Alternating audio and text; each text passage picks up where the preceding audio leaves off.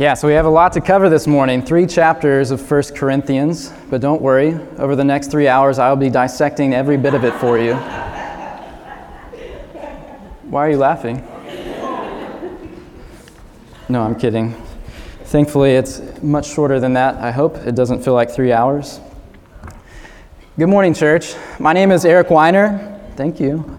Good morning. I'm the youth pastor here at Waypoint Church. And I just want to briefly say what a tremendous gift it is for my family and I to be a part of this church. I mean, it's hard to cherish days and seasons when you're in them, but I believe these are cherished days that we are enjoying, and I praise God for that. Over the past several weeks, we've been walking through Paul's first letter to the church in Corinth. And what we have seen in simplest terms is that life in the church can get messy quickly. The church is casual about holiness, boastful about immorality, and devout in their idolization of men. Nothing we've heard before in the church today, though, right? Seriously, though, I mean, sometimes I'll look on my Twitter feed and see the quote-unquote prominent Christian leaders who are saying to each other amidst the court of public opinion, and I think, what a nightmare. The world is watching. And I fear the impression they get too often is that the church is filled with unloving people, which means we have a weak-sounding message and a fragile witness. And I think that's what we see going on in the life of the church at Corinth. God has called the church to be the space where the watching world can come into contact with the beauty of Jesus' reign and rule. At Waypoint, like Lauren said, we call this the preview of coming attractions. It's an invitation into the already as we await the glory of God to renew and fill the earth. And practically speaking, what results from this are relationships marked by genuine sacrificial love that is both surprising and compelling. Surprising because we don't really experience it elsewhere. And compelling because we all crave it. We all desire these kinds of relationships. And that is what Paul is calling for. But first, we must step into the messiness. So let's go with him. In context, Paul is shifting his attention to matters of freedom and idolatry. The Corinthians are asking the question, what do we do with meat sold in the marketplace that's been offered to idols? Culturally speaking, N.T. Wright tells us that temples in Corinth in Paul's day would have functioned kind of like our restaurants today. I mean, they were communal spaces for eating. The difference is that people would also bring animals to sacrifice and eat there. So we don't typically bring our own food to our restaurants, but that's what they were in effect doing. The dilemma for the Christians of the day was that there was often an abundance of sacrificed meat. And so leftovers from temple meals would then be sold in the marketplace for people to buy. Meaning it would be very difficult to even know whether meat had been sacrificed to a so-called God or not. And the Corinthians want Paul to flesh this out for them. Okay, Paul, so if I'm at a party, can I eat meat? Or if I'm eating with my friends, can I enjoy their hospitality and the meal that they provide? Or is this only an issue if I'm around people with a weaker conscience? What do you say, Paul? Now, the rationale in favor of sounds something like this. We know that the Lord our God is one, and that we shall love the Lord our God with all our heart, soul, and might. I mean, this is an appeal to biblical monotheism. We know there is only one God, and He created everything. That means all the other so-called gods don't actually exist. If everything belongs to the Lord, then why can't I thank Him for it and eat? Clear of conscience. We see this kind of logic in chapter 8, verse 4. An idol is nothing at all in the world. There's no God but one. The problem, though, is that there are Gentile Christians in Corinth who, as Paul says in verse 7, are still so accustomed to idols that when they eat sacrificial food, they think of it as having been sacrificed to a god. Meaning there are members of the church who formerly associated with idol worship and believe that eating this meat is participation that taints them with sin. These are former pagans now converted to Christianity who are still learning how to abandon the old self and to live in the new. Now, this issue might sound irrelevant to us because we don't naturally label food consumption as religious experience. But really, the matter at hand pertains to what you're choosing to participate in under the banner of freedom and how that influences you. When your priorities begin to align yourself, even if subtly, away from biblical Christianity, then it's problematic.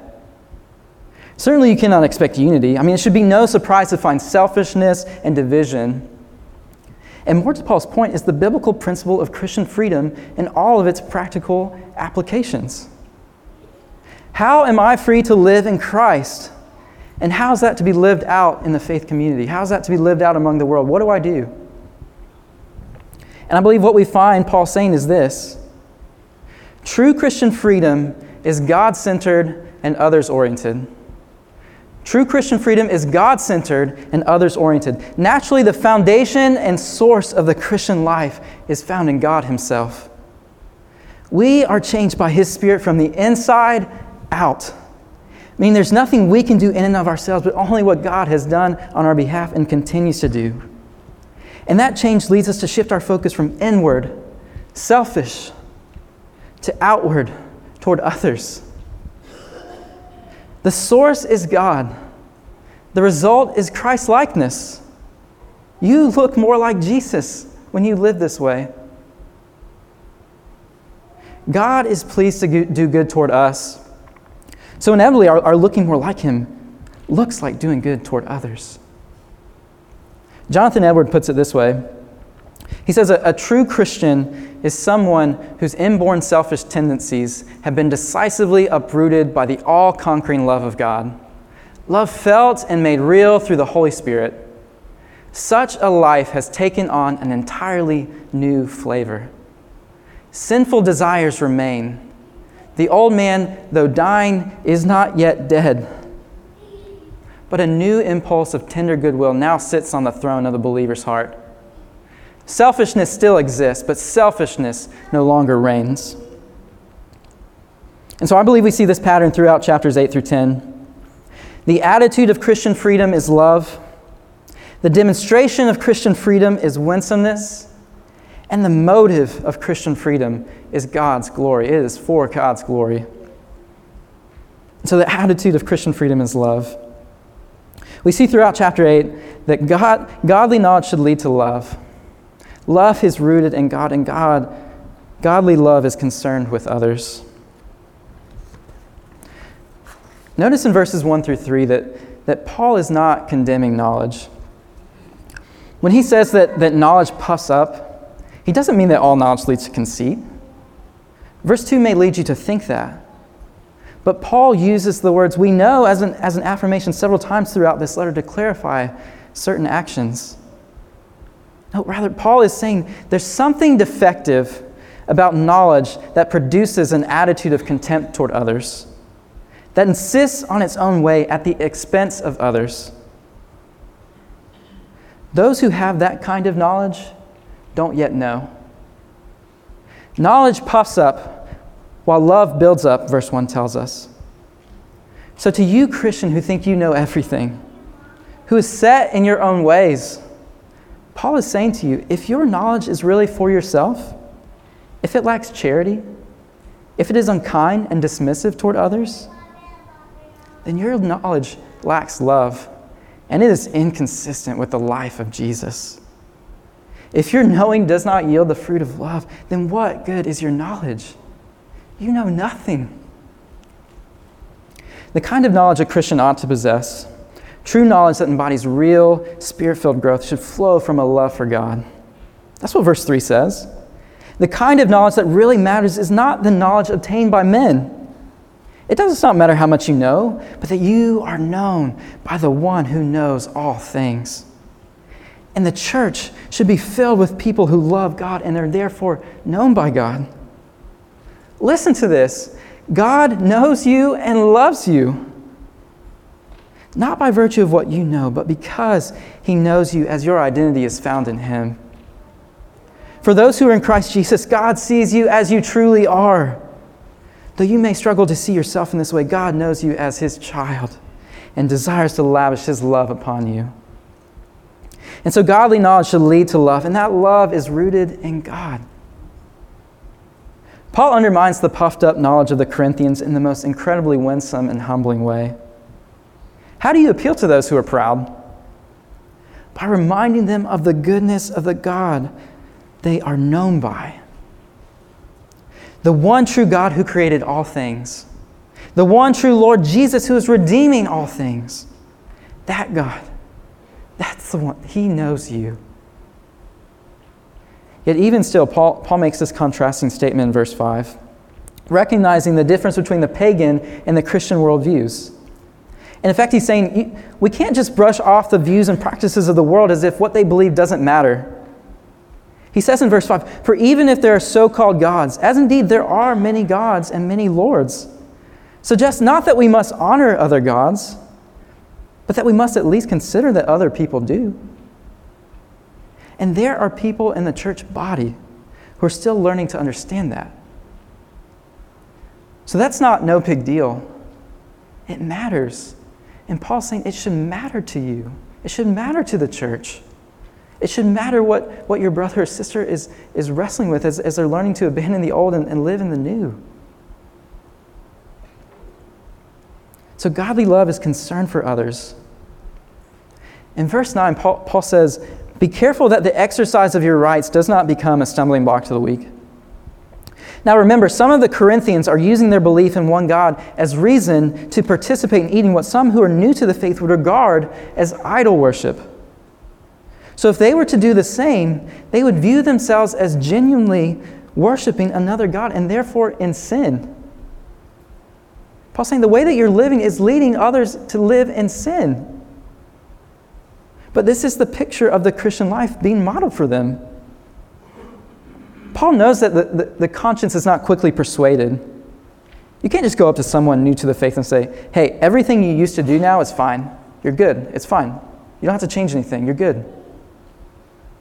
Paul goes so far as to call this treatment of new believers a sin. They are sinning against their brothers and sisters because they're basically inviting them to go back to their former way of living. Oftentimes, I think when we talk about freedom, what we are really asking is, how close can I get to the line? How close can I get before I cross over it? What am I allowed to do? What's permittable? That's what I want to know. I don't want to know what the line is. I just want to know what I can participate in. Or we want to assert our rights in order to demonstrate our freedom. Look at what I can do. But Paul is showing us that those are the wrong questions, motivated by disordered priorities. No Christian has the right to assert his own way without regard for others. So what we need are new priorities. Paul says in verse 8 that food does not commend us to God. So what gain is there? And in verses 10 and 11, that their participation in eating meat offered to idols is actually inviting their brother or sister to participate in idolatry. They are destroyed by your knowledge, verse 11 says. So why do it? What are your priorities here? You should want nothing to do with anything that makes the gospel hard to believe. Period. In fact, I believe this ability to restrain ourselves is actually a good indicator that we actually are free. I mean, if you're truly free, are you able to demonstrate your freedom by practicing restraint? That thing that you love, can you stop? Can you limit yourself? Or does your sense of being strong cause you to look down on others? Do you see yourself as a better Christian? Because that's exactly the kind of knowledge that puffs up. And Paul is saying that kind of knowledge, the church doesn't need it. Hear this. If every member of the church belongs to Christ, he or she is in union with Jesus. Meaning there's no such thing as an unimportant member of the body. There's no such thing as an unimportant member of the body. And no matter how far removed or disconnected you feel from someone else in the church, does not matter. It does not excuse you from loving them and considering them in their faith as a matter of great importance. We matter to Jesus. We should matter to each other. Number two, the demonstration of Christian freedom is winsomeness. I really want to drive home this point I want it to be impossible for you to understand the ethic of Christian freedom without thinking of the work Jesus has accomplished on your behalf. In chapter 9, Paul gives his own life as an example to say, look, I'm an apostle. Don't I have the freedom to collect money from the churches I've planted? Don't I have the right to take a wife? But I choose not to claim these rights for the sake of others. Paul's trying to show his life as an example for them. And then he makes this paradoxical statement in chapter 9, verse 19. He says, though I am free and belong to no one, I have made myself a slave to everyone to win as many as possible. Though I am free and belong to no one, I'm free. I've made myself a slave to everyone. And then in verses 20 through 22, he says, I became like the Jew. I became like those not under the law. I became weak. I went low. I lowered myself. Why? Why is Paul living this way? Verse 23, for the sake of the gospel, that I may share in its blessings. When Paul points to sharing in the gospel's blessings, he's talking about partnership. He's thinking of others benefiting with him in the blessings of the gospel. Salvation, forgiveness of sins, union with God. He's saying, I want the gospel to have the greatest impact possible on the greatest amount of people possible. We should all want that. So the goal is for us to love God.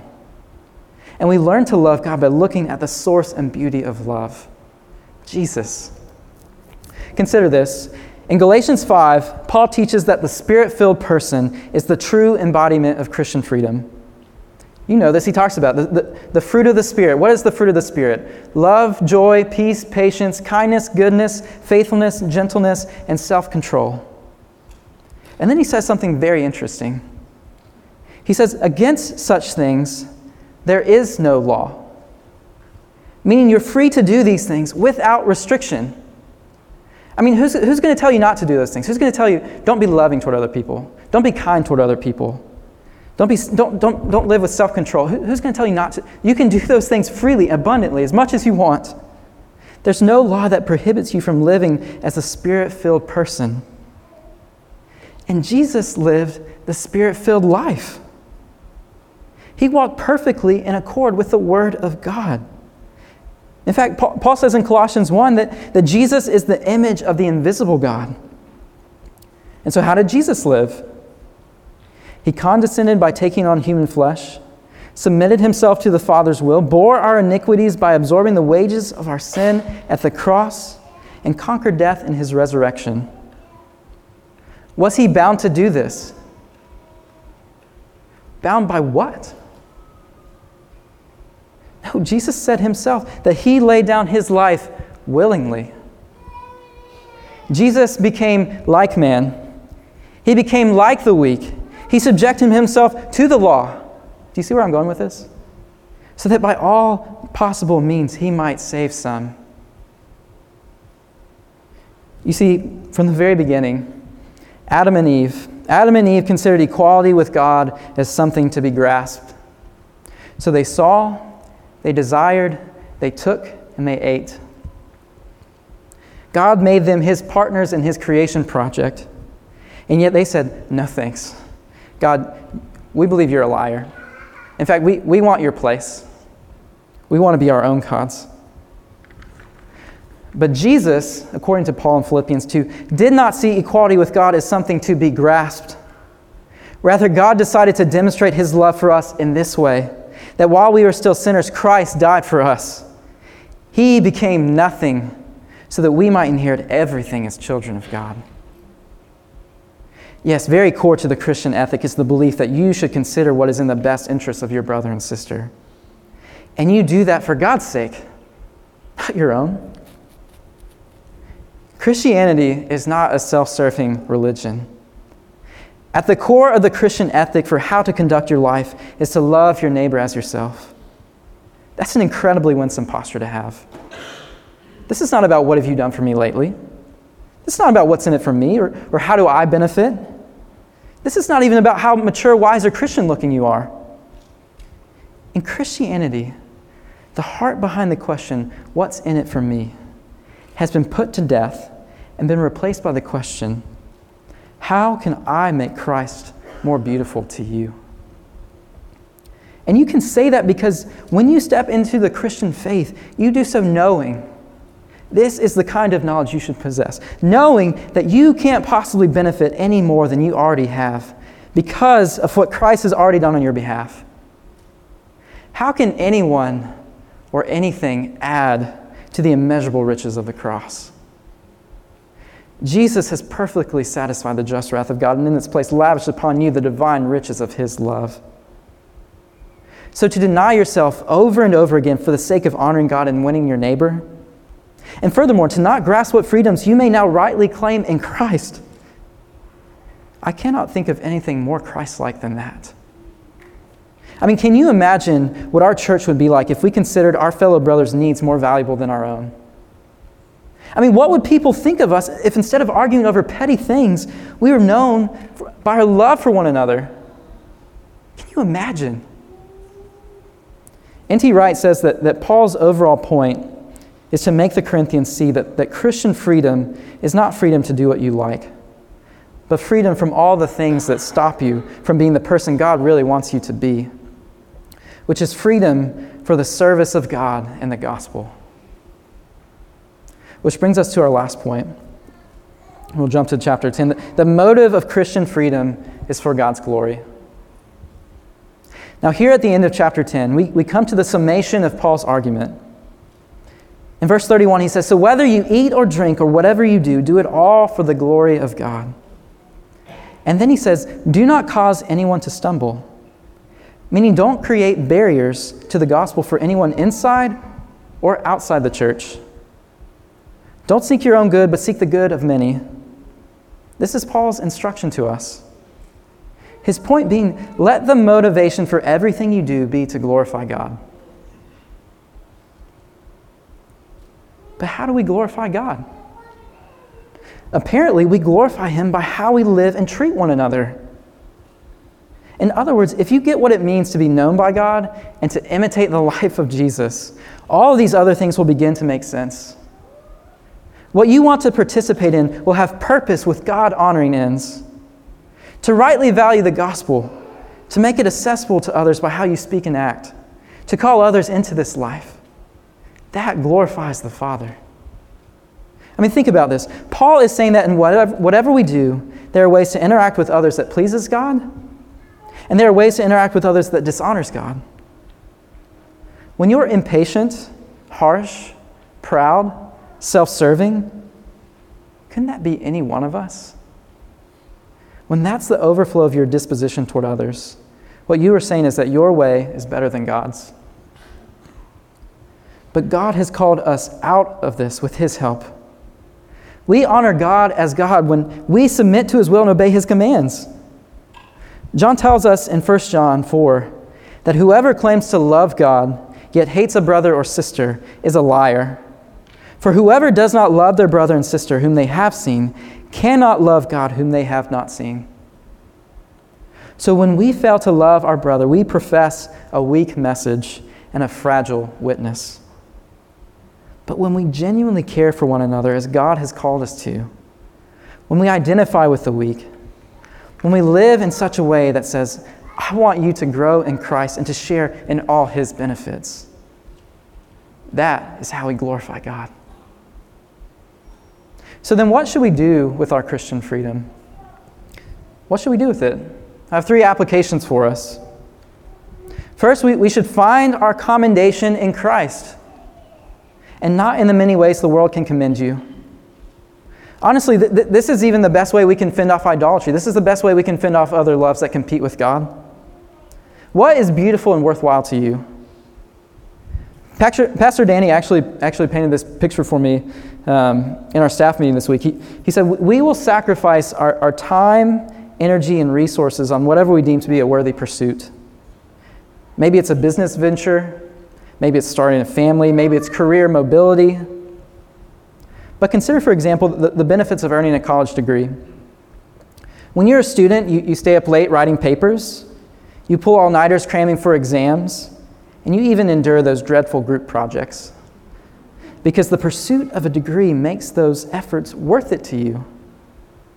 The commendation from the university means something. The seal on the diploma means something. The approval of the dean means something. The knowledge, training, and experience is necessary. And so we say that the ends justify the means. But how much more worthy are the benefits of the gospel and the glory God gets when we live as Spirit-filled people like He intended us to?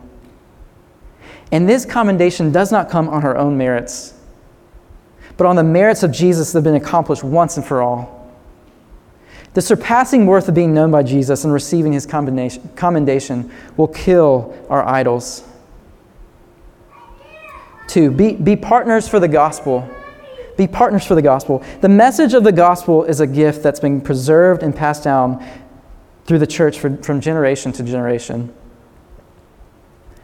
The question we must ask ourselves then is, what will we do with it? Paul was willing to lay down his freedom so as not to detract from the message of the gospel. What about you? What will you choose to yoke yourself with? Where is God calling you to be faithful with your time, your energy, your resources? Are you willing to become like a slave for the sake of making much of Christ? Or are you putting God to the test in how you live? Are you with your life becoming an affront to God or a servant by which the gospel is carried forth? Are you inviting people into the community where God reigns and rules to live as new people marked by love? Or are you only ever casual, apathetic, or critical toward God and His church? At work, are you willing to speak out against matters that violate your conscience? Or do you easily succumb to the social pressures of the status quo? Be partners for the gospel. 3, imitate Christ and call others to do the same. Imitate Christ and call others to do the same. Are you pursuing holiness and calling others to imitate you? Are you calling others to be like you? Are you inviting others along as you learn to be generous with your resources? Do you make it a habit to meet with brothers and sisters in Christian worship? Are you learning to walk day by day as the Spirit-filled person? Are you letting everything you do be an overflow of your faith? Are you learning to model a spirit of humility? It's your attitude toward others marked by genuine love. Are you kind? Are you patient? Are you self-controlled? Do you aim to forgive others? Do you trust God in all He has for you? Paul was willing to call other people to imitate him, not because of his status as an apostle. He called people to imitate him because his pursuit was Christ. As we call others to imitate us, may we be calling them to come and do the same with a genuine love that is rooted in God. This time I'd like to invite our choir to come up and you bow your heads and pray with me. Lord, you have called us in to be a new people. And God, we are learning what it means to be that. It is a process. God, we still need your help so much. God, would you continue to give us grace as we learn, because we know that we are nowhere close to where you meant for us to be. But God, may we strive. Would you give us a heart of humility that kills pride? There's so many things that cause pride in our lives. God, may we trust you. May we trust you more and more. May we be the church you've called us to be. May we love one another with a genuine love like Jesus has loved us. We pray in Jesus' name. Amen.